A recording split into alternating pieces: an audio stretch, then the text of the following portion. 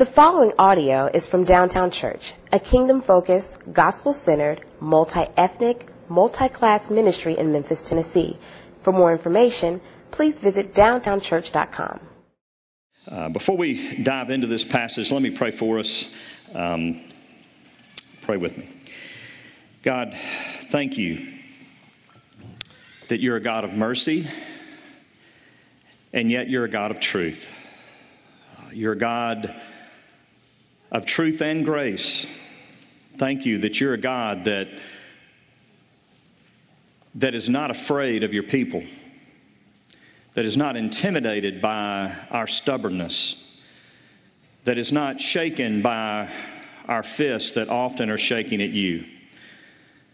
Thank you that you have sent prophets to speak true words to us. And thank you also, O God, that you have given us your word even today, that we can hear the words of the prophets and we can take heed as well. Oh God, would you accomplish your purposes in the next few minutes? Give us eyes to see and ears to hear. Oh God, give us hearts that welcome correction. Give us a new vision and a new way forward for prayer and fasting and your word and the Sabbath. Oh God, may we hunger for you and may we see that there's freedom in you. God, lead us home. And we pray in Jesus' name, amen. As before we dive into this passage, I want to use a video, and I hope the audio is up loud enough for us to hear it. But check out just about 40 seconds of this video. You may have seen it during the Super Bowl.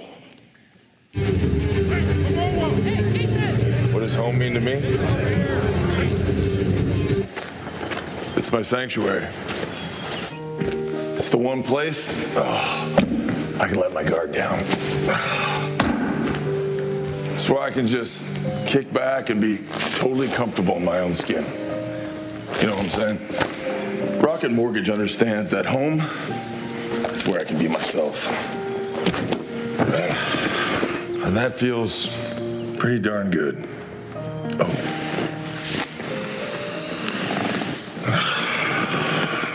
Home is where you feel the most comfortable. There you go. And before we dive into a really, really tough passage this morning, as I was watching the Super Bowl, I thought that's exactly what Isaiah is trying to get us to do. So often we feel like God is not the kind of place where you can take your muscles off, that he is not the kind of God that you can be real with. And yet, as we come to our passage this morning, that's exactly what God is telling Israel and what he's telling us. You can take it off.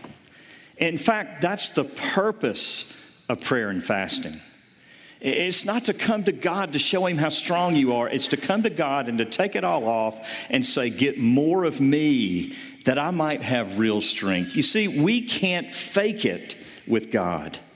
He doesn't want synthetic muscle. He doesn't want pretend.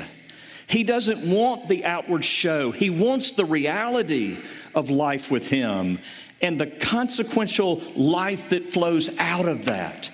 The life that is the consequence of spending time with him, of not seeking to impress him, but spending time alone with him, even giving up food that you might hear from him. And friends, that is not where most of us live much of the time. It's no new phenomenon. We see it here in Israel. It's all throughout the prophets. Take off your false muscles. Quit trying to act so strong. Quit trying to impress me with your spiritual disciplines. That's exactly what's happening here. God tells Isaiah to scream at his people at the decimal level of the blast of a trumpet. That's how he starts out. Don't just kind of nudge, scream and tell them their transgressions. And what is their transgressions? The way in which they're praying and fasting and going to his word. Are you serious? God is criticizing the way his people pray and fast? They're criticizing him for their this apparently high regard for his word. Verse 2, that's what he's saying. They seek me daily and delight to know my ways. But they're not impressing God. You're like, isn't that what we're supposed to do? Yes. We are supposed to meditate on his word. We're supposed to allow his law to read us, and yet they're using his word to somehow manipulate him. They're telling God through his word what he must do for them. And they're using prayer and fasting in the same way. Listen to it.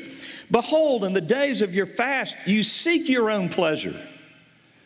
Well, I thought it was just enough that I'm fast. I mean, God ought to be pleased with me because I've given up food for 24 hours. No, that's not what he's asking us to do. That's not the point of this. Behold, in the day of your fast, you seek your own pleasure and you oppress all your workers. While you're praying and fasting, you aren't paying your workers enough, and you're making, while you're taking your Sabbath, you're making your workers work. Oh, that's a 2-for-1. I can obey God and not lose money. Oh, wait a minute. God, you want to get that deep? You want to tell me how to run my business? God says, yeah.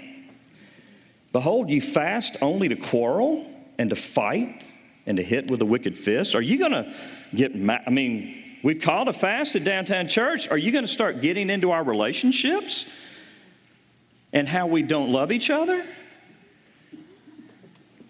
God says, yeah.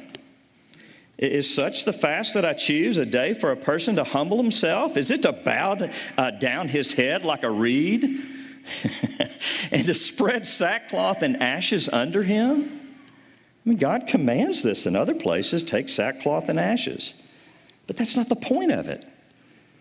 Will you call this a fast and a day acceptable to the Lord? He is mocking the people of God for the way they pray and fast and approach his word. He is not just pleased with the action. But why? What are they praying for? If their prayers are not focused on him, what are they praying for? They're going to God to get God to serve them. They're taking their plans to God and saying, bless it.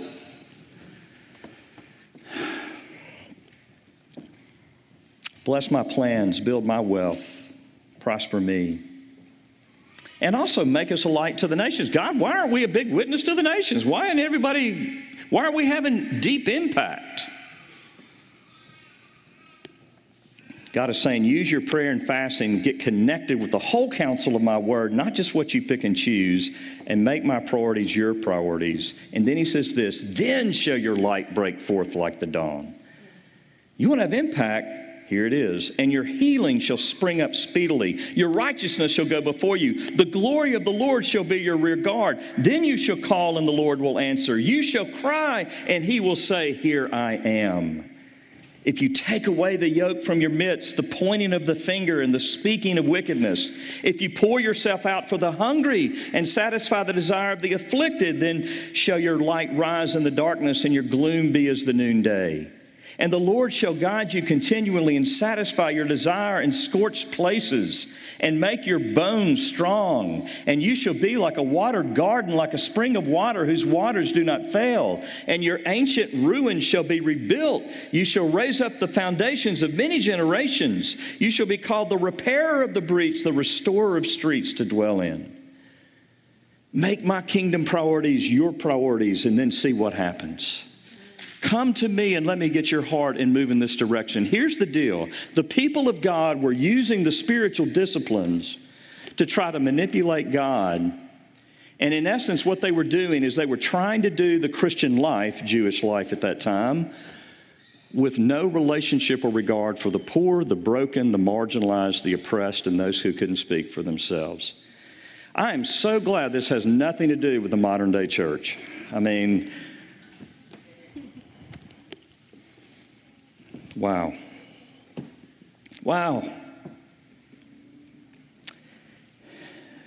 This Wednesday night at midnight through 4 or 5 on Thursday, we're asking that we fast and pray. That we say no to food and we drink water or juice. And we pray.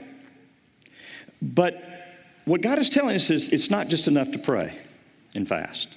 So what is the purpose? Number one, The purpose of prayer and fasting is for God to get your heart for what he wants. It's not to bring our plans to God and say, bless us. It's to come to God and say, I need to hear from you. It's to be much more quiet than verbal. It's interesting to me, if you do a study on fasting throughout the scriptures, most of the passages, it appears to me, or at least the major passages, are not describing how to do it. They're condemning the people of God for how they're doing it. It's unbelievable. He's criticizing the people of God. Zechariah 7, another prophet, a passage that mirrors this. Listen to these verses. Then the word of the Lord of hosts came to me. Say to all the people of the land and the priest, when you fasted and mourned in the 5th month and in the 7th for these 70 years, faithfully praying and fasting 70 years, and mourned in the 5th, was it for me that you fasted? And the answer to that is no. And the word of the Lord came to Zechariah saying, thus says the Lord of hosts, render true judgment, show kindness and mercy to one another. Do not oppress the widow, the fatherless, the sojourner, or the poor, and let none of you devise evil against another in your heart. You mean God's more concerned about how we treat it, about our community, about the nature of our community life as brothers and sisters. But they refused to pay attention. They didn't pay heed. And they turned a stubborn shoulder. And they stopped their ears that they might not hear. Listen to this verse. This got me this week. They made their hearts diamond hard, lest they should hear the law and the words that the Lord of hosts had sent by his Spirit through the former prophets. Oh, they loved his word. We have conferences. We love God's word. Okay, if you love God's word and you're not loving the poor and the fatherless and the widow and you're not speaking up for those who can't speak for themselves, you don't love God's word. You're fake. That's why the world stands back at the church and goes, really? Even Matthew 6, what is Jesus? Jesus says, when you fast, don't look gloomy like the hypocrites. I don't want fake. I don't want acting. I want reality. I want transformation. You see, the teaching on prayer and fasting, when you get into the spiritual disciplines of fasting, it always comes in the scriptures with a big warning label. Beware. Because it's going to mess with your heart. You're going to think you're really good just for doing it, but that's not the point at all. You can do it for the next 70 years like the Israelites did, and guess what? It can reap absolutely zero fruit other than self-righteousness and arrogance. You see, the purpose of coupling prayer with fasting is to get a deeper experience of God's presence. We talked about that 2 weeks ago. But that's not it. The reason that we get a deeper experience of God's presence is so that he can reorient our hearts from ourselves to him, so that he can send us out to do his kingdom work in his vineyard. If we stop at any point, if we rush to the end, I'm just going to do his kingdom work. No, it's going to be all about you. If we stop, no, I'm just going to do prayer and fasting. Nope, I'm just going to do his work. Nope. It is prayer and fasting and listening and begging, God, thy kingdom come, thy will be done on earth as it is in heaven. The purpose of prayer and fasting is to get the life of heaven down to earth through his church. It's to give a world an experience of heaven. Do you want to know why it seems that why it seems that God is not answering your prayers? It's because typically, and I'm just saying, this is the history of God's people. Typically, it's because you're begging God to bless the kind of life that you think you have to be happy. You're praying out of your anxiety. I'm praying out of my anxiety and worry. Oh God, if you don't give me this, I can't move. I can't live. And the best answer to that kind of praying is for God to say, I'm not giving it to you. Because I love you too much. Because you can live without it. That's the whole point. You have me. What we need more than anything is an ongoing experience of His presence, which is the purpose of prayer and fasting. Not to manipulate God while we have Him, but for Him to get our hearts while He has us. As we enter Thursday, that's what we should be praying. Here should be our focus, right here. You should be preparing yourself. This is the prayer. Out of all the prayers that I'm going to be praying, this is really the content. Our Father who art in heaven, hallowed be thy name. Thy kingdom come. Thy will be done in my life, through my life, for my life, no matter what. The only way to pray, I came across this quote this week. It's awesome. The only way to pray, thy kingdom come, we've got to pray, my kingdom go. And I mean that. That's the wrestling. That's why you got to give up food, because it's serious. You're talking about God getting so much of your heart that your motivations begin to change. But friends, that's what the presence of God does. No one has ever experienced the presence of God and walked away more self-consumed. No, you experience the presence of God, you're humbled. Let's go back to Isaiah 6. This really is the pattern. Isaiah 6, he encounters God in a vision. And what's the first thing that happens? Woe to me, woe is me, cursed on me, curses on me, for I am lost. For I'm a man of unclean lips, and I dwell in the midst of a people of unclean lips. For my eyes have seen the King, the Lord of hosts.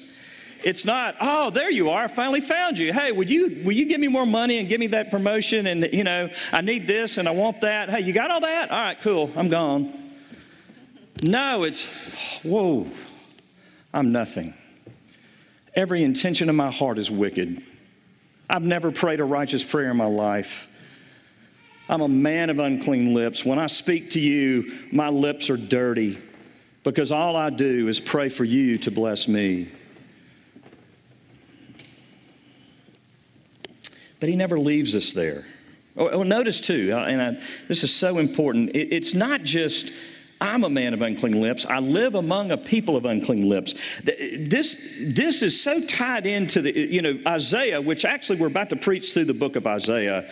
We'll start in a few weeks, but we'll see as we march through the book of Isaiah, this theme of justice is from chapter 1 all the way on through chapter 60. It's a dominant theme. It's a dominant theme of all the scriptures, but especially the prophets, because Israel was always trying to do life with God without a concern for the poor and the broken and the oppressed and the marginalized. Just like today, we're no different. They're no different. And so when he says, I live among a people of unclean lips, as he looks around, he understands it's not just me, it's the church. It's all of us. We're a mess, and you can tell by the way that the world has gone. The roads are in shambles. Culture's in shambles. But the purpose is not to fast and pray just to see your sins so that you can walk away and feel bad and feel good for feeling bad. He doesn't stop there. Then one of the seraphim flew to me, having in his hand a burning coal that he had taken with tongs from the altar, and he touched my mouth and said, Behold, this has touched your lips. Your guilt is taken away, and your sin atoned for. How Kevin led us through the confession this morning was textbook. It was slow, it was methodical, it was allowing God's word to get deep into our hearts. And then there were the words of pardon. There was forgiveness. But you are the children of God. I knew you before the creation of the world. God has blessed us in the heavenly realms with every spiritual blessing in Christ. For He predestined us before the creation of the world to be holy and blameless in His sight. It is by grace I have been saved through faith, not of works, lest I would boast. We just keep preaching the gospel to ourselves and pointing out how we are not believing it. But then it's saying, but I am a child of God. Christ has come, and he has lived under the law in my place. He has obeyed it in every way that I haven't, so that I might be declared righteous. And he was pierced for my transgressions in order for me to not have to be pierced for my transgressions. I'm forgiven. I'm free. And once I see I'm free, once I see that God loves me, and I heard the voice of the Lord saying, whom shall I send and who will go for us? Do you see it? It's sin. It's atonement. It's mission. We're not ready for mission until we've dealt with our hearts, because we're no good to anybody when we're still our self-righteous, arrogant men and women, boys and girls. It's sin. It's genuine sin. It's softening our hearts. It's it's seeing the pierced Christ, the broken Christ, the risen Christ. And knowing that we're united with him and we're forgiven in love. We are sons and daughters of the Father. And then, here am I, send me. Notice he doesn't say in Isaiah, he doesn't say, here's the mission. I've been pondering, and here's what I'd like to do, God. Will you bless? Here's my mission. Now, can you get on board? Here am I, send me. Where does it go? I don't know. But God does. And do you see how beautiful this is in terms of the unity of the Church of Jesus Christ and the unity of Downtown Church? If that is the prayer that we're all praying, if we're all going to God and we're listening, thy kingdom come, thy will be done on earth as it is in heaven, in Memphis, Tennessee as it is in heaven, in my neighborhood as it is in heaven, on my street as it is in heaven, in my home as it is in heaven, in my workplace as it is in heaven, with my hobbies as it is in heaven, with my talents as it is in heaven, with my money as it is in heaven, with my mind, with my body, as it is in heaven. If all of us are praying that, and that is the heart, if God is getting all of our hearts, do you understand now how the church can be the church militant for the good of the broken and the good of the oppressed, doing justice in the world, wherever we are, however we are? Do you see this grand purpose of fasting and praying, listening to God? And then secondly, so that's the purpose. Then secondly, prayer and fasting done right will lead you to a life of justice. Man, even that word today is so... you can barely even, I can hardly preach a message. Michael can hardly preach a message and not be criticized. Even for being accused of Jesus, preaching Jesus plus. And yet it's just the opposite of that. When you know Jesus and you understand his grace, yes, you're on mission. We'll get to that. I'm getting ahead of myself. Prayer and fasting done right will lead you to a life of justice. What is justice? Justice is being so motivated by the grace of God that you have eyes to see others and their condition around you, and you begin to leverage, just like God did for you, leverage whatever resources you have for the good of others, especially the poor, the oppressed, the naked, the downtrodden, the fatherless, the orphan, those who can't speak for themselves. Especially. Why? Because they need it most. This is why God is always going after bribes in the Old Testament. Why? Because the poor couldn't, it was a system where the poor couldn't flourish because they didn't have any money to pay bribes. That was the whole point of it. You see, it's looking at it, verse 7 and the last part of verse 7, God talks about seeing others as your own flesh, the immigrant, the foreigner, the wanderer, the poor, the hungry, as your own flesh. You know what he's saying there? He's saying, my people, and this was totally radical. There was no other religion. Every other religion, there was hierarchy. If you were wealthy, then you must be wealthy because of how good you are.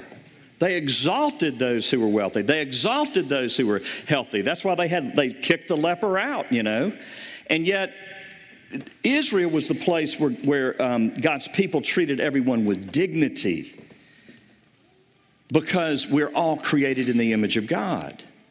And so here it says we are to treat others as if they are our own flesh, as if they are our own family. Yes, you are your brother's keeper. Whatever injustice you see around you is your problem. You've got to take ownership. I've got to take ownership. Why? Because it's your brother. I have had injustices committed against one of my daughters especially, and I fought, and I went to court, and I saw it through. And friends, that's what God is saying for us to do with our neighbor in the city and even across the globe throughout this world. Your own flesh. And Christians are the only ones that have the power to live like this because we have a God who rescued us. We have a God, no, we did not deserve it. We were completely running away from Him, and yet while we were still sinners, Christ died for us. And that's the DNA that must go to the world, not Christ judged us and condemned us. Oh, He saw how filthy we were and He would have nothing to do with us. No, He saw how filthy we were and He died for us and He lived for us. And no, we didn't deserve it. It's all of grace. You see, our God cares for us. We can actively live by faith. We're the people that can do Sabbath. We can take a day off. Why? Because we have a Father who cares for us, who literally provides for us. Do you give us this day our daily bread? Have you ever trusted God for your daily bread? You see, fear drives so much of our living. Well, I don't know, if we take a day off, if we don't do this, then we're not going to be in a position to provide. And no, we are not the providers. God is the provider. He knows what we need and He meets us. And this is all in the context of normal living. Let me just tell you how this works out, because I love nonprofits. Thank God for nonprofits. We're in one right now. But I want you to tell, if we look at the history of nonprofits, most of them, if not all of them, have originated because the church turned their hearts diamond hard against this message. And so there were a couple of people, it's just weird, strange people, like John the Baptist kind of people, like Ken Bennett 30 years ago. Oh, he had this unique vision. What if we cared about the poor youth of our city? Oh, wow, that's novel. Okay, well, yeah, you go do that. Here's some money. So we don't have to go do that. Thank God, I've said it 100, I'll say it 100 more times. Thank God that individual believers stepped out and said, this is what God has called us to, because this is what God has called all of us to. And yet, this is not the only context. Some of us are so programmed that, we got to work for not work. I'm not even downing people that work for nonprofits. I work for a nonprofit, okay? It's called the church. But hear what I'm saying. So many of you, in professions or, whatever you're in, if you're not working for a nonprofit, it's easy to say, well, that's the only way to do it. And that's not the only way to do it, because injustice is everywhere. I'm so encouraged by this body. We have so many in our body that are in the health industry, medical industry. And one of our members became aware of the fact that the hospital for which they worked was suing indigent patients, people that couldn't pay. They were taking poor people to court. and he was like, that's not why I got into this. And so he wrote a letter to some other health professionals and said, hey, this is not why I'm into this, and I have a feeling I'm not alone. Did you know this was happening? 40 others said no, and we're not going to stand for it. And so they wrote a letter to the board of this hospital, and the CEO met with them and changed the policy. And I love it because it didn't make the papers, and this person met with me before, and literally there was some fear. There was like, I could lose my job. But I got to do it. That's it. That's it. It's being where you are with your eyes wide open. It's not willing to just be drug along whichever direction you are being pulled. It's willing to look through the eyes of God and say, no, this is hurting people. And I'm not going to be a part of it. I'm not going to draw my salary from a place that does this. Lehman Roberts came and on MLK Day for the last, I don't know how many, they employ 300 people and they send them all out on their payroll to serve this city. That is beautiful. I was talking to one of the, they're not volunteers, they were told they had to come paint our office. And yet I was talking to one of the employees and I said, how long have you worked for the company? And he said, well, I started when I was 24, and either he said, I'm about to turn 60 or I'm in his early 60s. And he said, it's been a good family. I said, really? Tell me more about that. Oh, it's been a great place to work. They've been so good to me through the years, I would never leave. And you know what that told me? It told me those at the top had a bigger vision than padding their own wallets. It told me that that was a just place to work. It told me that the workers felt cared for. And I'm sure I could go find somebody disgruntled in the organization and they would give a different story. But hey, it told me what I already knew, and that is they want to show Christ in their business, even paving roads, which is what Lehman Roberts does. Folks, it's wherever you are.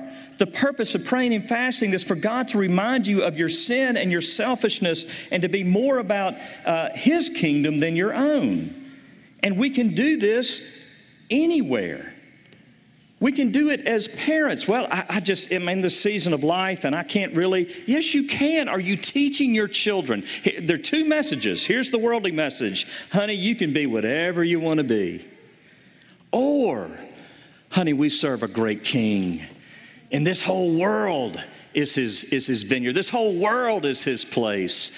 And he has something for you to do. And you can serve him if you would submit your heart to him. He will be with you. He will walk with you. Serve him because it is best. Yeah, you might make more money over here. You might, but that's not what we're after because we serve King Jesus and he is marching us forward. Are you building in the minds of your children? Are you showing them what it's like? Are you showing them that you're about mercy? Are you taking them as you feed the hungry or do whatever you do? Are they hearing the stories at work when you stand for a fellow worker? Are they seeing justice in your life? Are they seeing your life moving in this direction? Or do they just hear, boy, I wish we made more money so we could buy this or buy that? Do you see? It's about kingdom focus. And we are all employed in this kingdom focus in any way and every way that we possibly can. And specifically, how do we do this? That's the purpose of the prayer and fasting. Richard can't tell you. I can't say, you better go sign up with Sarah Lockridge this morning, you guilty sinners. I can't do that. That's fabricated. What I can do is say, give up food Wednesday night to Thursday night. If you're able, and I've made that clear, I hope, in my first sermon, unless there's some health concern or, then give something else up, social media or something else up. But for most of us in this room, pray and fast to hear from God specifically how he would use you and employ you in the work that he's called you to do. And again, it's never disassociated from the poor and the marginalized and the weak and those that can't speak for themselves. But it's also beyond that. Verse 6, to undo the straps of the yoke, to let the oppressed go free. Now, if you're a manager, a worker, that can apply to you. But then he says this, and to break every yoke. Now he's talking about systemic or systematic oppression. Now he's talking about, you look around and see the structures that exist that are holding people back, and don't just take the yoke off of their head, but break the yoke. Change the system. Be a part of its change. Motivated by love, motivated by care, motivated by God's love for you, yes. And there's so many issues. My. I mean, Memphis is plagued with them, as is any city, but Memphis especially. I read something this week from the Mid-South Food Bank. It says this: according to updated map and the meal gap research released by Feeding America in Mid-South Food Bank's 31 county service area, more than 370 people, or 17.8% of the population, is food insecure. The rate of child food insecurity is 21.6%. More than 110,000 Mid-South children are food insecure. Food insecurity is defined as not always having access to enough food to meet basic needs. We can do something about that. All right? That's what I'm saying. If you look, and I thought about doing this, oh my, I'm way out of time. I'm so sorry. We're going to keep moving. Education, so much more. You get the point. Number 3, prayer and fasting leads to a life of flourishing. 2 kinds of flourishing real quick. The flourishing, number 1, is God's presence. He's your reward in fasting and praying. Then, I love this. He says, then you shall call and the Lord will answer. You shall cry and he will say, here I am. The Lord's your portion. We need his presence, dear friends, to reorient our hearts for his mission, but we need his presence for the mission. It is hard to be in this world and do good. The world will not meet us with open arms. The world will meet us with fists and opposition. The world will seek to distract us by elections and other things. And yet God says, come to me and let me be your portion. Let me be your heart and soul, and let me send you out. You see, his presence makes us soft. Isaiah 53. I just feel led to say this, and I'm just going to say it. I would love for us all to really meditate on Isaiah 53 this Thursday. If you take another passage, don't feel guilty, all right? But I think it would be really significant if we all meditated on Isaiah 53 this week. Just listen to 5 verses. Surely he has borne our griefs and carried our sorrows. Yet we esteemed him stricken, smitten by God, and afflicted. But he was pierced for our transgressions. He was crushed for our iniquities. Upon him was the chastisement that brought us peace, and with his wounds we are healed. All we like sheep have gone astray. We have turned every one to his own way, and the Lord has laid on him the iniquity of us all. He was oppressed and he was afflicted, yet he opened not his mouth. Like a lamb that is led to slaughter, like a sheep that before its shears is silent, so he opened not his mouth. By oppression and judgment he was taken away. Wow. He was the object of oppression and judgment. And he was led away. And as for his generation, who considered that he was cut off out of the land of the living, stricken for the transgression of my people? And they made his grave with the wicked and with the rich man in his death, although he had done no violence and there was no deceit in his mouth. Oh, what a glorious Savior. Oh, the lover of my soul was willing to do this for me. Let the gospel so penetrate your heart as you go out. Otherwise, you'll be self-righteous, angry, and bitter in your attempts and in the opposition that you are going to face when you engage issues of justice. And lastly, the flourishing of the world around us is our gift as well. This is our benefit. This is how we will flourish. Then shall your light rise in the darkness. How can the world see that Christ is really who he said he was? Let God get so much of your heart and mind this year through prayer and fasting at least once a month that you have such a heart for him that you're willing to lay your life down for the poor and the oppressed. And all of us are moving in that direction. All of us are noticing injustice around us and dealing with it with all humility and yet resilience and boldness and resolve because of the God we serve. And then shall your light rise in the darkness, and your ancient ruins shall be rebuilt. Then the city's going to be rebuilt when we start seeing how in shambles it is. We stop watching the news and we start making good news.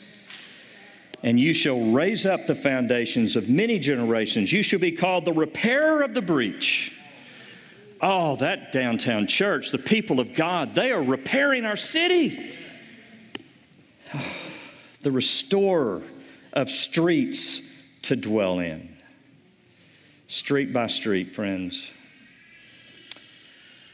It's my prayer this year that God would get so much of our hearts, that revival would break out, that this is the reputation that we would build throughout the next decades for the glory of Christ, for the good of his church. Let's pray.